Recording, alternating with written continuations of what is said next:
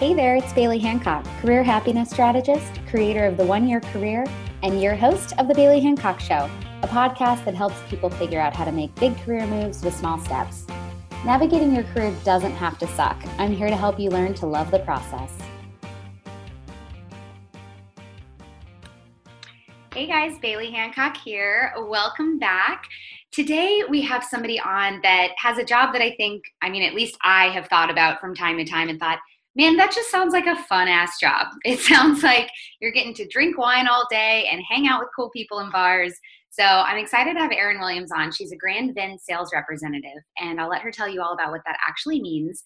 But that is not what she started out her career doing. So we're going to get to hear a little bit about the windy path that she took to get to what I think sounds like a really cool job. We'll find out if I'm right in that. And we'll get to hear all about her story. So Erin, welcome to the party. Hey, how's it going? Good. So tell us, I always like to start out by asking, what did little Erin want to be when she grew up? Actually, that's funny because my mother repeatedly likes to quote this to me. When I was about 4 or 5, I was a mildly overdramatic child. And I used to say, Mom, I want to be a dancer and a singer and a mom, but I don't know if I have time to be a wife. So who has time for that nonsense? Yeah, so I distinctly have it quoted back to me what I wanted to be when I grew up. So I have the opportunity to know that one. But so let's see, of those, what, 4 things, you're the one that you didn't think you were going to be? Oh God, I know, right? We haven't gotten to the singer actor yet, mom maybe one day, but yeah, you're the wife part, so that's good. Yeah, I definitely got to the thing that I was like, I don't know if I have time for that. I'm sorry, future me is so busy dancing and singing. I don't think I have time for this marriage thing. I love it. That's adorable. So it's funny because we talk about this all the time. Like, I feel like little kids know about 5 jobs when they're growing up, like that you can be. And usually actor, singer, that's at least one of them, right? So did you kind of grow up assuming you would pursue that path, or did you outgrow it at some point? Well, I really got into artsy stuff early on. I did all of the theater geek things. I was on speech team. I was on show choir throughout high school. Oddly enough, I was also on the math league. I also really loved math. And I remember, so I went to college at Drake University, and I was an acting major. And I'll never forget, on my last day of high school, my math teacher said to me, he's like, yeah, that'll be nice. You're gonna go and be an actor for like a year, but then you'll give it up and go be an engineer. And I used to joke when I was a cocktail waitress in LA. It was one of those crappy nights where you made like no money at all. And I was like, well, sure showed him. Because I definitely went all the way through with my bachelor's in acting. So, yeah. So you stuck with it. You went all the way. I did. And I was really, I don't regret getting an acting degree in any way, shape, or form. It was the absolute perfect thing for me. I think the one thing that if there are any future actors that are in school right now, I think my only qualm with getting an acting degree is more an institutional qualm. And that's that college inherently is a meritocracy. And so you kind of believe that, if I'm good enough, I will get work. A plus B equals C. And that is not how life works. A plus B rarely equals C. And I think that was one of those things that you kind of had to learn post-college. I think we all have that moment where we're like, but hold on a second. I was told that if I show up, get good grades, work hard, then I will succeed. And that is not how things go, kids. Sorry to burst your bubble. It is not. And I think it is one of those things that should be something that they should teach early on. But yeah, I acted, I moved to Los Angeles in 2005 after I graduated college, and I joined the hordes of people getting off the boats and buses to act in LA. It's very uncommon, I know, but I was a cocktail waitress for a really long time, and I, as any normal actor, had so many moments where I thought to myself, do I want to do this? Is this my jam? Like, this is so it's hard, and it's also acting can be a lottery system. And I always thought, that I would do it until it didn't break my heart to not do it. And there were many years where the thought of not acting broke my heart so much that I was just like, nope, I can't. There's not a chance. And so it was maybe in my mid-20s or so that I got to a point where I cocktail waitressed in this really cool little bar in Venice Beach. And I had one of those managers that was really into wine, and like the kind of into wine that was very infectious. She'd taste us on wine. She'd talk about what she loved about the wines that she liked. And you'd see all these, sales reps come in. And I mean, they looked like they didn't hate their life.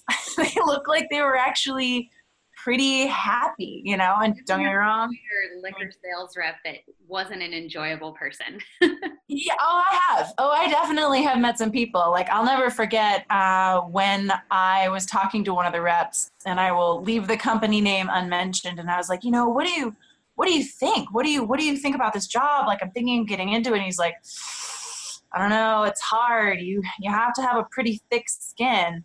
And I go, well, I've been auditioning for jobs where they're rejecting me. They're rejecting my talent, my face. I'm like, rejecting a product I sell? That's nothing. Cool. You don't like it. Let's move on and taste something else. Yeah. Oh my God, you're right. Like the whole attempting to work actor to sales rep is probably the best path one could take.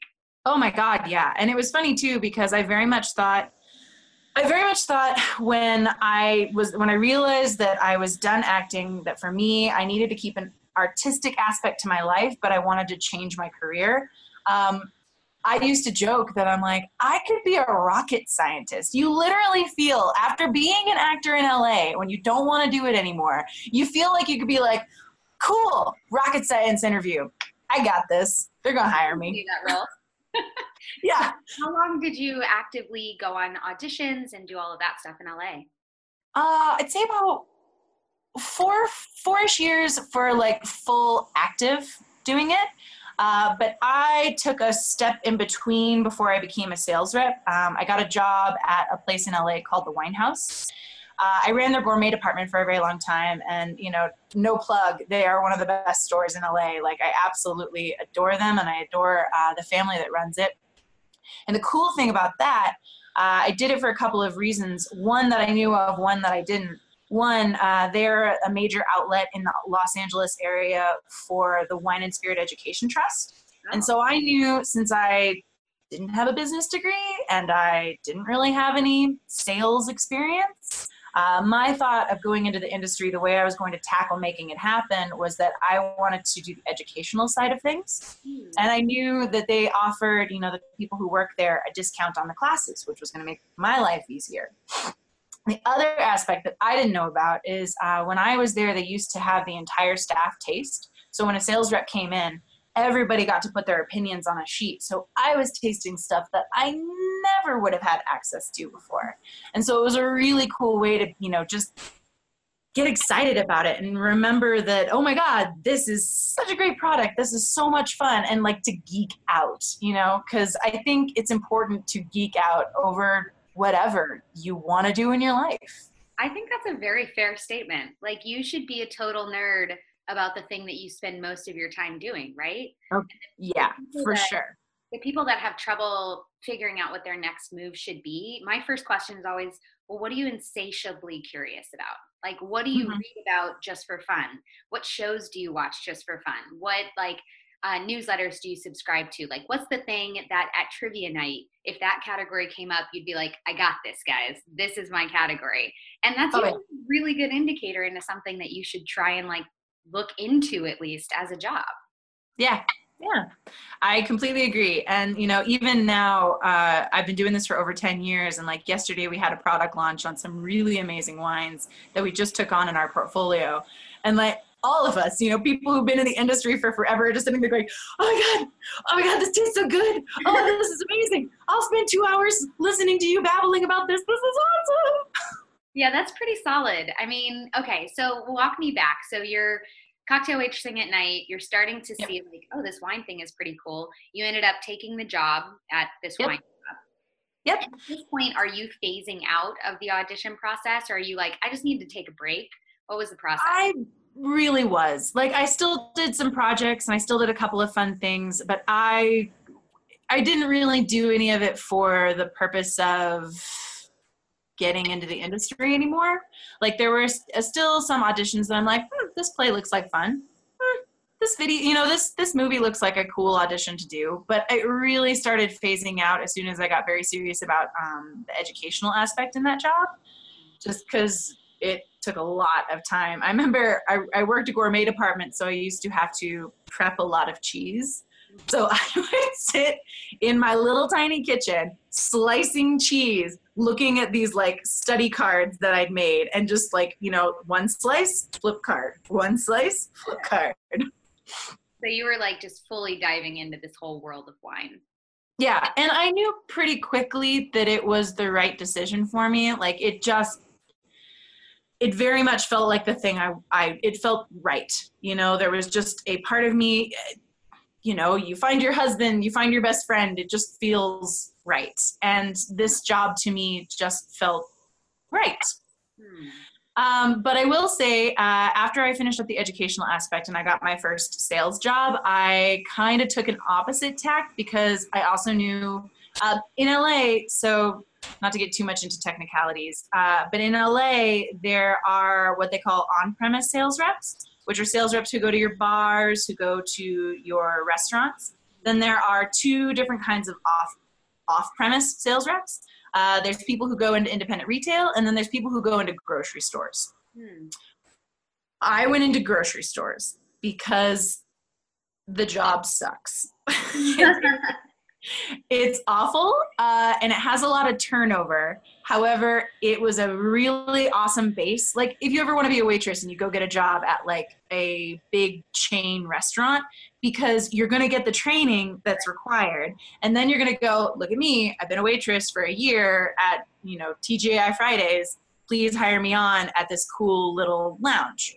If you can survive the menu test at the Cheesecake Factory, you can do anything. Yes. And that's exactly my thought process behind getting this job first.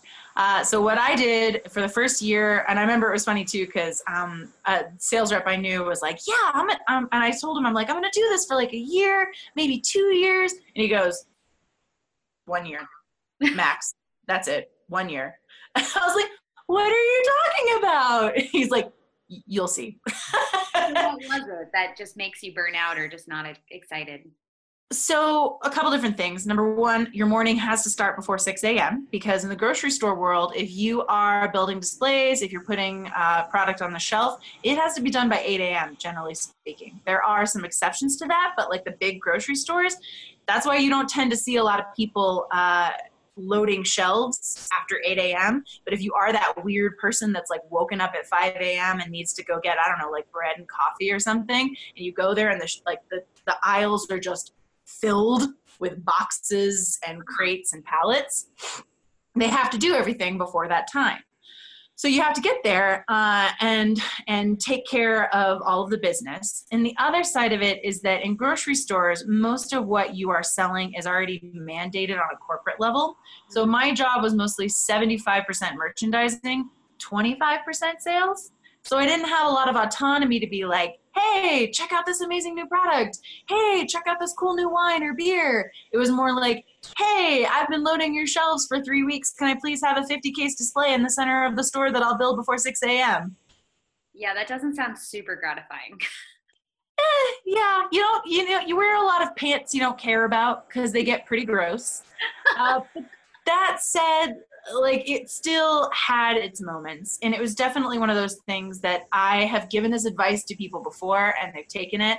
If you want to get into the wine industry, it is a really solid way to start it off. It is a solid way to get your foot in the door to go, I've sold wine for a year, because even if it's only on the grocery store side, people still see it as regular wine sales, and if you have a little education to back it up, then that's kind of one of the ways to get in where people go, you're smart and you know how to do hard work. Because definitely selling. Humorous side of it. Oh yeah. Yes, for sure. So it sounds like you took a very strategic approach to this move, right? Into the wine industry. You're like, I need to learn. I need to figure out all of this stuff. Because I had the same experience waiting tables. One of my managers was completely obsessed with wine. And so we were taught everything we needed to, well, way more than we needed to know for the restaurant I was working in. But because of that, I was like, holy shit, this is a real whole industry with a lot of knowledge. And I don't think you ever really stop learning. So it was cool. But so you got turned on to it, and then you got the education, furthered it, and then put in the grunt work to build up that resume. Is it hard to get into? Is this something where there's kind of a barrier to entry? There's not really, I would say there are many different ways to get into it. However, considering that most 18-year-olds don't know that wine is amazing, and don't quite have a palate for that, or I mean they wouldn't have necessarily, sometimes they do, sometimes they have parents who are like, wine is awesome, I want you to try a little bit of it, kind of a European approach to it, and they know that they like it. But I mean, come on, I was drinking Sex on the Beaches until I was 22, because I was definitely only drinking at 21. I definitely wasn't drinking younger than that. All the kids listening, 21, legal age. 21, legal age. I remember the first time I think probably the first time I actually had wine, I had won at a restaurant in college that I worked at. I had won this fancy steak dinner for a sales contest. And we're at this amazing steakhouse, and, I was going to order like vodka tonic or whatever. God, probably like Malibu and Sprite or something, because that sounds about right for 21-year-old Bailey. And my boss who came with me was like, "Oh hell no, you need to get a nice red with this." And I'm like, "Oh, wine's gross. I don't want to drink wine." She's like, "I don't give a shit. I'm paying. You're drinking." I'm like, "Okay." And that was the first time that I understood that you could drink alcohol as a compliment to food, not just to get drunk. And I was like, whoa, there's a whole world out there. And that wasn't what switched me over. I drank Merlot for a long time from like shitty bars. So I don't even want to know what I was drinking or how old the bottle was. But yeah, you're right. Younger kids, like, they go straight to the crappy beer and to the liquor and the sweet stuff, and leave wine to the mid-20s. Oh, I'll never forget when I first moved to Los Angeles. I was, I don't know, I guess I would have probably been about 22 at that point. And I went over to a wine party, and you got to understand, I hung out with my aunt who's about 12 years older than me. So there were a lot of people that were way older at this party, and it was like, bring a bottle. And I remember I knew nothing about wine, but somebody had told me, yeah, I've had that Livingston Merlot and I really like it. You should bring that over. And I'm all like proud of myself, bringing like a magnum of Livingston to this fancy wine party. And I distinctly, and I will remember for the rest of my life, remember the look on the person's face when I was like, here you go. Meanwhile, these people were how old we are now. Can you imagine 22-year-old in your house and you're like, oh, sweetheart. I was just like, I hope this is just charming enough, because I clearly have the social cognizance to realize I've made a faux pas. That's amazing. So I assume you sell Livingston now? No, I don't. Oh, okay. No. But you know what? I remember too, when I got into the wine industry, my mother used to drink, I used to, there's no past tense here. My mother drinks boxed white Franzia Zin. And I remember when I got into the industry, she goes, so does this mean that I have to switch what I drink? And I go, no. The beauty of wine is that it's like art. Like, you like whatever you like. Like, if Franzia is your jam, awesome. If Livingston is your jam, awesome. The only thing I ever require of you is that you let me learn your palate, so that when I come home, I can bring something that I think you'll like, but you'll just expand slightly out of what you know. I think that's fair. But yeah, to your point, like, hey, we've all got our likes and dislikes, and there's nothing wrong or right. And shit, if you like cheap wine, good on you. I would much rather have cheap taste than expensive taste any day. Oh my God. Yeah. And I think that's one of the things too that really annoys me about people in the wine industry. We always there's a joke, and I'm sure it's for a lot of industries, but a lot of people in the wine industry say, "Yeah, the wine industry is great, except for people in the wine industry." Yeah, I could pass that on for many industries, I think. Oh, I'm certain you could. So it's one of those things that if there was anything I was ever going to say to somebody who's like, 21 and thinking, I like this job, it's that, you know what? Like whatever you like, and don't feel like we're a bunch of snotty jerks. Like we're just normal people. We all just get a little bit geekier, and you'll get geekier as you go along. Yeah, I've leaned into my geekiness over the years for sure. I have no qualms about what I'm super into. Professional Yeah. development just does it for me, guys. I don't know what to say. Everybody has their thing, and that's what I'm saying. I love a good personality assessment. Tell me my strengths. I don't know, whatever. I hate personality assessments. I hate them. That's a perfect point, though, right? Like, people often, I think, assume that everybody likes and dislikes the same stuff as them, and so Yeah. their baseline is themselves. And in reality, and this goes for jobs especially, and like types of roles, the people that have jobs where they're like, I don't know why everybody doesn't want to do my job, are in the right job for them, right? Because Mhm. they're like, this is the best job ever. I don't know why everybody wouldn't want to do that. But to other people on the outside, they're like, that seems terrible. I would never want that role. So I say Yeah. this way too much, but my favorite Southern saying is, there's a seat for every ass. And I fully believe that in careers and relationships. You do Yep. you. Do you. Yep. Okay, so when did you get out of the grocery store side of things? So I did it for literally a year. And then I had, at the time, part of my portfolio was a brand called J-Lore Winery. And I'd heard through the grapevine that they were hiring a Southern California manager for the Los Angeles area. And it was one of those things. I'd kind of been going on some, I was about to say auditions. I'd kind of been going on some interviews, to sort of get out and do something different. And it was one of those things where every interview, it was like, I'm also I'm secretly competitive. I don't think I'm like an alpha person, but I like to win, and I don't necessarily remember it until all of a sudden I'm like, oh, now I have to answer, did I just want to win in that situation, or do I want this job? And ladies, if you are the kind of person that likes to win, hold caution in this situation with men too, because I have definitely gotten to relationships where I just wanted to win and I didn't realize it until after. And you're like, oh, I was just saying what I needed to say to win the answer. Yeah. I mean, that happens very frequently with job interviews. People just get excited and they want to win the interview and they want to like do the best job they can. And then suddenly they get the job and they're like, wait, oh shit, did I even want this? Oh yeah. I think asking yourself, did I just want to win, is an important part of all job career moves, because you can take a really crappy job and they'll hire you on, and it feels really awesome when they're like, we're giving you the job, and it feels great for like a week, and then you're like, damn it. Now I have to do this job. Now I have to do this. Yeah. So anyway, they've been looking for a J-Lore person, and I thought they were looking for a chain person, which would have been fine. It still would have been a level up. It would have been something a little bit broader. It would have definitely increased my skill set. So I went down, and it was, well, I should preface this with the guy who was interviewing me. Oh, actually, wait, I'm going to preface the preface. I'm sorry. In case you were worried that I don't talk too much, I've got plenty of stories.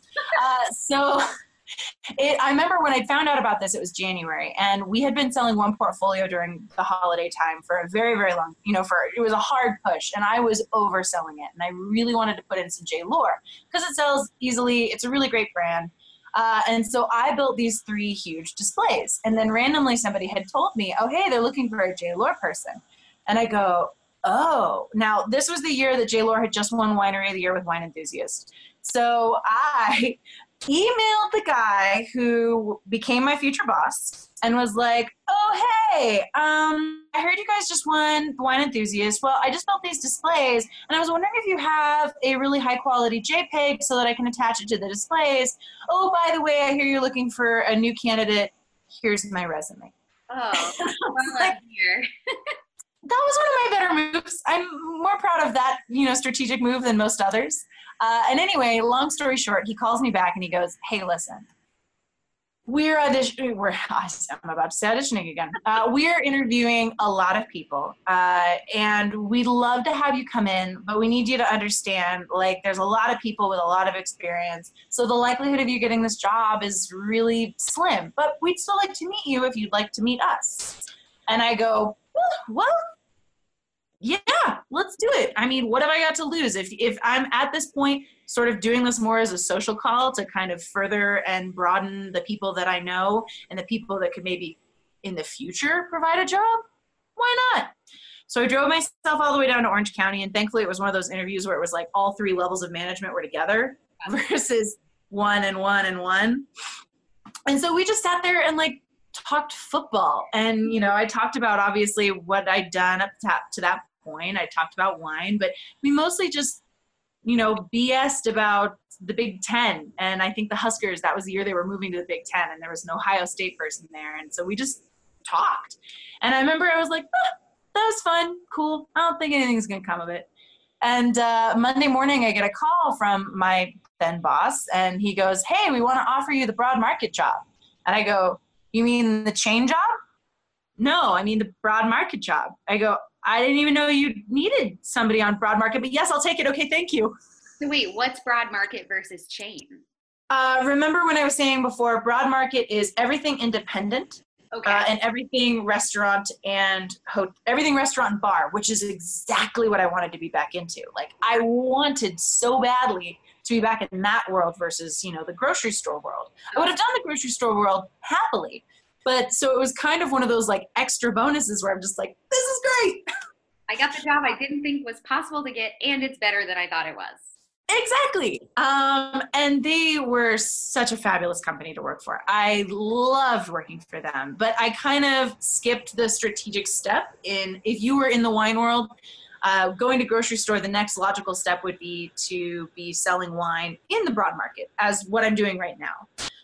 So it would have been to do that and then maybe go be a supplier after that. Because I remember when I got the supplier job, the VP of sales at my distributor, who I was going to be working with, was like, "You got a retirement job." I go, "A retirement job?" He goes, "Yeah, that's the kind of job you go into and then you retire." Oh, okay. Cool, great. And so I ended up working as the Los Angeles area sales manager on broad market side for J. Lore Winery for about 6 years. Wow. Yeah, that's a good stretch. Yeah. Yeah. I mean, it was one of those things, I don't know if you do this, but I definitely do this. When I decide I want to take a job, I give myself a time frame for when I want to reassess how I feel about that job. Mm-hmm. And to me, when I looked at what this job had, when I looked at the potential, when I looked at what it was teaching, going to teach me and the kind of timeline I needed to build it up, I said when I got hired, to myself, I'm giving this job 5 years and then I will reassess how I feel about it. And for me, that's always really worked out pretty solidly. Yeah. Just to kind of go, because then you're not constantly chomping at the bit in a mental way. I don't know if does that make sense? No, actually, I think that's a really good time frame. I've never had a job for more than 3 years. So clearly I set different parameters for myself, but I think that's a really smart thing to do though, because it really does kind of free you up to not feel like you have to dive head first. Yeah. And achieve all these crazy things right off the bat, because there's always a learning curve with any job you take. I mean, I feel like with most jobs, you really need at least a year to know what the hell you're doing and to feel like completely you're not still getting the lay of the land. And so at that point, if you go with the 5-year marker, you can do so much in your career in 5 years. Like people get freaked out about having invested too much time in one area and they're afraid to switch industries or switch roles because they put too much time into it. It's like, oh no, you have 40 plus years of working. Like, even if you only split that into 4 quarters and did 10-year chunks, you could have 10 very different careers throughout your whole overall career. So 5 years is a great chunk because that's 1/8 of that, right? So it's like, you can pretty much, not that you can become an expert, but kind of, you can pretty much like solidly hit that industry and be considered like somebody, really influential in the space in 5 years. Yeah, agreed. Yeah.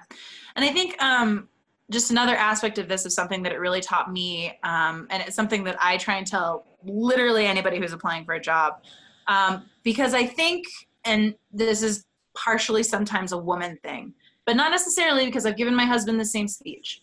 I think we are told that we can only apply for jobs that we know that we already have the skill set for. That is a woman thing. Yeah. Yeah, it is definitely distinctly a woman thing. And I will say, the current job I have notwithstanding, every job prior to that, when I got hired to run a gourmet department, I bought a cheese book the day after it happened because I knew nothing about cheese. You're like, I can totally do this. Oh God, I need to learn about cheese. Yeah, like I knew nothing about, working in grocery stores and selling wine in there. I knew absolutely nothing about broad market because I'd skipped that step. And so I was going into being a supplier, I was going up the tier and going into a market that I had no comprehension of how it worked. And I mean, I knew that I could figure it out. So it's like, it's one of those things that if this has taught me anything, and maybe this is coming from acting, once again, that rocket science thing where I'm like, I could be a rocket scientist, is that if a job sounds interesting, go for it. Like, let them tell you no. Like, I think that's probably the strongest bit of information I could ever give to anybody, is that I knew jack all about those 3 jobs and I still got hired. So what do you think allowed you, not even the confidence, because I think you're totally right that the acting thing just built up your shell, your thick skin, so that you could do anything and you knew you were going to be okay. I think dealing with a series of rejections early on is some of the best life experience one can get, because you learn that you're going to come out on the other end and not be dead. Right? Of course. Yes. You're like, very much. Sure, this is going to hurt today, but tomorrow I'm still here. I'll do something different. You're not so worried about that failure, because failure is just, a speed bump. So for you with these jobs, first off, I think you're totally right. Like, there's some crazy stat where it's like most women feel the need to be like 95% qualified for a job before they'll even apply. And most men, it's 60% qualified. Mm-hmm. So like, if they're like, I have one of those 20 bullet points, sure, I'll do it. And, you're right to your point. Like, you can't get a job that you don't apply to. So you never know. So with you, I mean, 3 of those types of roles, I think that's really fantastic. And that also makes sense why the 5-year time frame works for you, because you're essentially starting not from zero, but kind of more on that novice end. So you need more runway to get up and running and learn. So for you, what do you attribute getting those jobs to? Do you think it was like your confidence or your gumption, or that you were able to show opportunity for growth, over, well, I already know this stuff, so hire me? I think it was a combination of some of the strategic things that I chose to know ahead of time. And once again, like, obviously if you have a college degree, I'm sure everybody who has a college degree knows that it pretty much stands for a lot of stuff. People stop looking at what you actually got a college degree in after a while. But like, there's a lot of different educational things that you can do that have nothing to do with getting a master's. So there's that aspect of it. But also, and maybe this is just me, a lot of jobs have a similar set of skills. When you're looking at those bullet points, obviously there are going to be things on there that you're like, I've never done that. I have no idea how to do that. I have no idea how to run computer program XYZ, blah, blah, blah. That's going to be my entire whatever. Wait, and you know what? I have to say something on that note. So I had applied for a job once. I don't even remember what the title was, but the recruiter I was working with accidentally gave me the wrong qualifications sheet. And so the night before my interview, I'm like, it said needs to be proficient in Ruby on Rails, which for those of you unaware, that's like a computer programming language. And I had never heard of Ruby on Rails. And so I'm looking through the bullet points and I'm like, oh God, I don't know why he's putting me up for this role. And so I Google like Ruby on Rails, trying to like at least, familiarize myself with the language. And I'm looking and I'm like, I can't go on this job and I don't know what Ruby on Rails is. And the next day he's like, oh, JK, sent you the wrong one. Here you go. And yeah, so it was funny. I was like, I don't think I could have pulled that one off, but yeah, I was just trying to Google Ruby on Rails the night before a job interview. God, I know. Well, and to that point, I do think it is really, really important to do research. Like, know what kind of company you're getting yourself into. Know some things about it, like, and especially in sales, know what they sell if you can, you know, like know a little bit about it. And I think more than anything, and maybe this is just specific to sales jobs, I'm a people person. Like, I know that I'm going to go into an interview and I'm going to relate to you as a human. Yeah. I'm going to relate to you as a human, and I'm going to talk like we've known each other for a while, because I think the most important part of interviews is not the what are your 3 weaknesses question. It's we randomly started talking about how much we both still love the Spice Girls, and oh my God, I still follow the Spice Girls, and blah, blah, blah, blah, blah. And like, that's the moment that's going to connect you with another human being. All interviewing is connecting with another human being. And unfortunately, since I'm in sales, that's literally my job, is going in and finding a connection quicker than anybody else. I mean, that's the best skill I think anybody can bring to an interview. And I talk about it a lot on this show. It's like, you need to find a way to just build the tiniest little connection with that stranger as of today, because people remember how you make them feel. People remember, like, yeah, I don't exactly remember what she's done before, but like, I really liked her. People totally hire.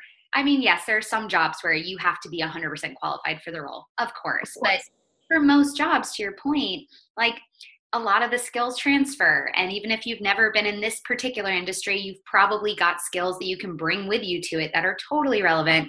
So, I mean, and when you're up against, however, God knows many people you're interviewing against, like, you need to make that good impression where you stand out. So that's awesome. I mean, I feel like your acting experience has totally tied into and influenced your whole professional career, Completely.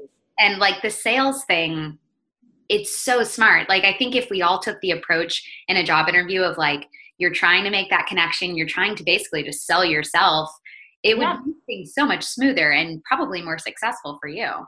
You are. I mean, selling yourself, it's funny because I say, oh, I can sell any product, blah, blah, blah. I was having myself be rejected in all of these auditions. Like, you kind of get rid of that fear when you go through 20,000 auditions, because rejection is the norm, So it's one of those things that now going into interviews, I have really awesome, educational credentials behind me.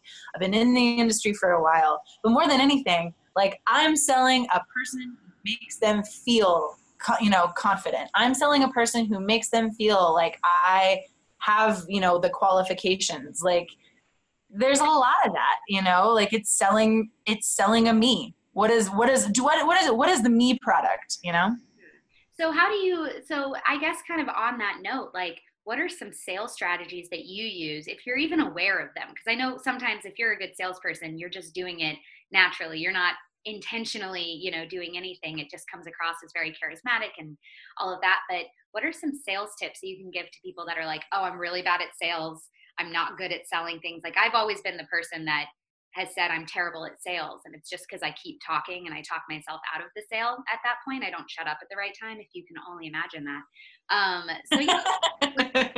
What are some good sales tips for, like, even just connecting with somebody quickly? How do you go from knowing nothing about this person sitting in front of you to finding that Spice Girls connection? I love this question too, because this draws back to, you were saying, I love a good personality exam. I hate them, because I got to be honest, on a personality exam, I'm an awful salesperson.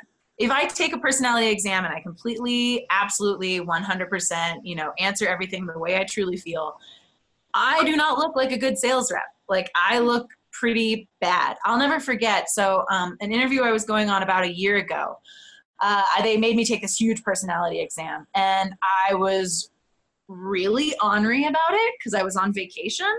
And, you're supposed to take these things in like a quiet room, like all by yourself. And I was in New Mexico and decided to take it in a really loud bar while drinking bourbon and just being like, here's your answer. This is how I feel. I'm answering honestly. Take that. Side note, don't do that. Keep in a good headspace. Yeah, side note, don't do that at all. But that's neither here nor there. My husband claims that I was self-sabotaging for completely different reasons.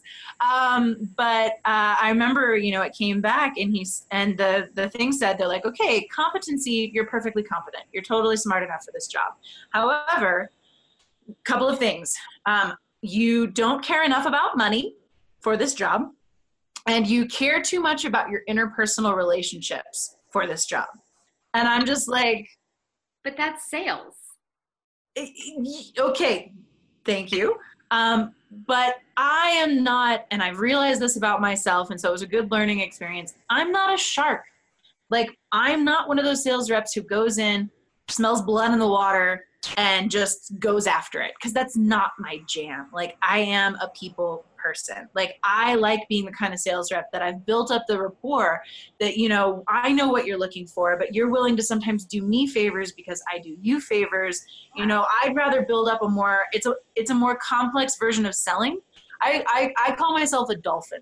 I'm not a shark, but I will use my other dolphin brethren to push the fish into the shallow end where we can feed upon them for a while. Collaboration over competition. I love it. Yeah, that's me. Like I can't go the other way because just not how I'm wired. Yeah. So as far as like sales strategies for anybody who wants to get into the sales industry, I have a friend who's been in sales for forever, and she goes, you can sell sprocket A, you can sell sprocket B. Sales are sales. And it's totally true, but it does help. I will recommend getting into a sales where you're selling a product that you love and can get really behind. It makes your life a lot easier. I have sold products that I do not believe in, and you figure out a way to do it. However, it is a lot easier if you can believe somewhat in what's behind what you're selling people. But as far as like day-to-day stuff, I'm really self-deprecating. Like I will usually, I find with other humans, like that's an easy way to make a quick connection when you're getting to know them, is to talk about, not in like a awkward way, but like, yeah, God, I'm useless with a TV remote. That's a horrible example, but you get what I'm saying, Like find ways, because that for me that's one thing that I use, because it makes them, I don't feel superior and they feel like we can connect on, we're humans being humans. I always think that that's the most important. People like flawed people. Yeah. Feel like, oh, okay, you're not thinking you're better than me. You're not comparing yourself to me. We're all just insecure little nuggets at the end of the day. Of course. Oh, at the end of the day, salespeople often, you get that vibe that they're very confident. You're really, you think you're really awesome, but oh, please. I got anxiety like everybody else. Yeah. We drank wine for a reason, right? Yeah, I drink wine for a reason. So right now, you've been in the industry for what, 10-ish years? 10-ish years, yeah. Okay, so do you think that you will continue down this path, or are you still in the midst of one of your 5-year cycles where you're like, I'll assess later? I definitely, I started this job last year. I wouldn't say in a 5-year cycle, but I would say I'm at least in a 3-year cycle. I really like this job. I lucked out. Moving to Denver was more of a personal reason than it was a professional reason. So I've told my boss this, like, I would have taken a job selling like Red Bull. I would have done it because I needed a job. However, I lucked out so much with the company that I'm in, and the book is amazing and the people are awesome, and I love my territory and I really see its potential. So I would not necessarily maybe say 5-year, but I would definitely say I'm in a 3 or 4-year cycle before I reassess what I want to do.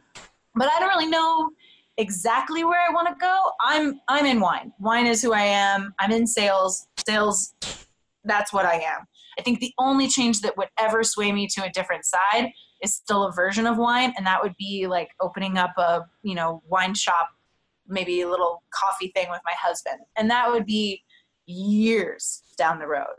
That would be the only thing I think that would take me out of it. Going forward, I have had a fascination. I know my last job had manager in the title, but I really wasn't a manager. And so I've had a fascination with more direct management, just because I think that I have a skill set that can help people realize their best potential but also achieve ends for a company, work on both ends. So that's something I'm very fascinated with, is going into something managerial and trying my hand at that. Ooh, I love Um, that. That so speaks to my heart because to your like finding that middle piece on the Venn diagram between your needs as an employee and the company's needs from what they yeah, need from you. If you can find a way to create that culture as a manager of transparency and trust, where you can say to your employee, like, what's long term, like, what's the end game for you? Okay, cool. This is what we need to get out of our experience together. But let's shape that and shift it in a way that's also going to help you along your own career path. And so we all win. That's the yeah. best scenario ever. Oh yeah, I haven't ever done that before. So I feel like that's something that, while keeping in the wine industry, I like to learn new things. And so for me, that entire aspect of personality and working with personalities would be really interesting to me. And I would be open to exploring an opportunity that came along in that. I also would consider going back into being a supplier for a distributor, or sorry, a supplier for a winery, or a supplier for an importer or something like that, just because I do really like that job. I really like, the specificness of it, but it's just different. That would be something, though, moving to Colorado, that I would have to make a decision of probably being more of a multi-state manager.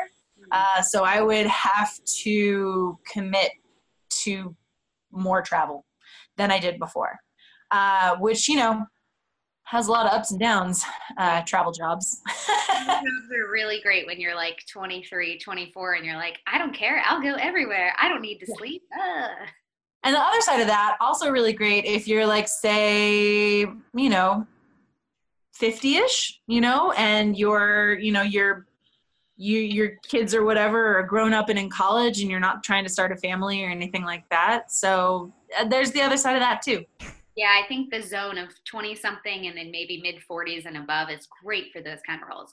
Well, it sounds like too Completely. in this industry, there are a lot of different kind of setups for work life balance. Like it sounds like Very the much. grocery store job was very much like early riser, totally different than your roles, working in like with restaurants, which I imagine is a different time of day. And even now, are your hours like normal kinds of hours? No. No, I would say, the thing about, and I'm sure this is probably true for more than just wine sales, but specifically for my job, I get up on a typical day. I get up, I go to my iPad, I check all my orders. In the meantime, I look at my emails and I answer those, and I set up my day. If there's a problem, I have to wait until 8 a.m. and then I have to call and get it fixed. Then I might, casually, hang out for a minute, get ready for work, maybe read a book for like 15, 20. But then I'm out in the fields, maybe going to the warehouse beforehand, restaurants. I sell only to restaurants right now. So, restaurants open at 11. So I start on the cycle of seeing people at 11. Some days I maybe have like a doctor appointment in the middle, and it's fine. Some days I, finish up my day at 6 and I come home and I get right back on the computer to prep presentations for the next day. But some days you're done by 5 and that's it. The problem with sales jobs, more than anything else, is that if you are an overachiever, if you are one of those inherently hardworking people, you can really burn out. And you have to be very, very, very cautious with your limitations. I've found that I like the kind of job that's more invasive, if you will. That's not a very pleasant word to use, but I don't mind a job where my life is the job. Like after this, I'm going to be doing a staff training for an hour, on a Saturday. You But love your job. It's not, it doesn't feel like this work life balance thing has to happen. It's all intertwined. exactly. Exactly. I mean, don't get me wrong. You can love a job as much as you like, and there are still times, last week when I came home and I had 3 presentations to prep, and I'm sitting there working, and it's like 9:30, going, "Oh my God, I'm done. I can't do this anymore. My brain is kaput." A job is still, no matter how much you love a job is still a job, but that doesn't mean that you should leave it. You just have to find balance within it. 100,000%. Yep, you are totally right. I mean, even the jobs you're completely obsessed with and passionate about, and the fact that you're still so into this job 10 years down the road is a really good sign. I'm a little jealous that you have found something that you could do for that long. I have yet to land on one thing in particular that like I could see myself doing for the rest of my career. But yeah, well, But I I think think that's the norm, the norm. Long gone are the days where people, find one job and then stick it out for 35 years. Like nobody does that anymore. And yeah. even within, my industry, like taking different levels of that job is just kind of how I keep things fresh for myself. I just know that I like this category and I am this kind of person, so I do this fairly well. Yeah, that's a good point. You've gotten to do different types of jobs within the same industry. And I think if you can find something like wine for you that you are curious about and you can still learn about and then take all these different types of roles under one umbrella, I think that's the secret to lasting happiness with Yeah. a career. I think keeping things fresh is always important. There are times like with selling wine in grocery stores that you're going to have to take a job that is going to suck, but take those jobs that suck strategically. Yes. Take them and know your limitations and go, okay, it's going to suck. Anybody can take a job that sucks for a year. I'm telling you right now, you can do it. You'll start planning at 6 months. I will also tell you that. However, you can do it for a year. Anybody can do it for a year. But just make sure that it's giving you the things that you need in return. Yeah, it needs to be a building block. If you're going to suffer through a year of not loving what you're doing, you better make sure that it has a purpose. Otherwise, you're going to be resentful and bitter and hate everything, and everybody's going to be not wanting to hang out with you because you're grumpy all the time. Yeah, I think the strategy behind that is so freaking important. And it sounds like you've made really good strategic moves. And also, you have a pretty fairly fun job, which is Yeah. awesome. Oh, yeah. Yeah, I still am tasting wine at 10 a.m. It's fine. I mean, who doesn't love that? Well, Erin, this was so great. Thank you so much for telling us all about how you got into wine and all the ways that you can use sales to connect with people. I think there's a lot of really good nuggets in here for people across every industry and every type of job. So thank you. And yeah, in 5 years, let's check back in and see what the hell you're doing then. Right? I mean, who knows at that Who point? even knows? That's assuming the Bailey Hancock show will exist in 5 years. I mean, that would be great. If it is, then we will be able to say today, she found her something. I know. I mean, I'll shoot for at least 3 years for you. Okay, thank you. I think that's your record. We'll go for That's 3. my marker. Yeah, that's my baseline. But we'll keep 5 in the happy distance. Yes, I like it. Well, thank you so much. And everybody, we'll see you next time. Bye.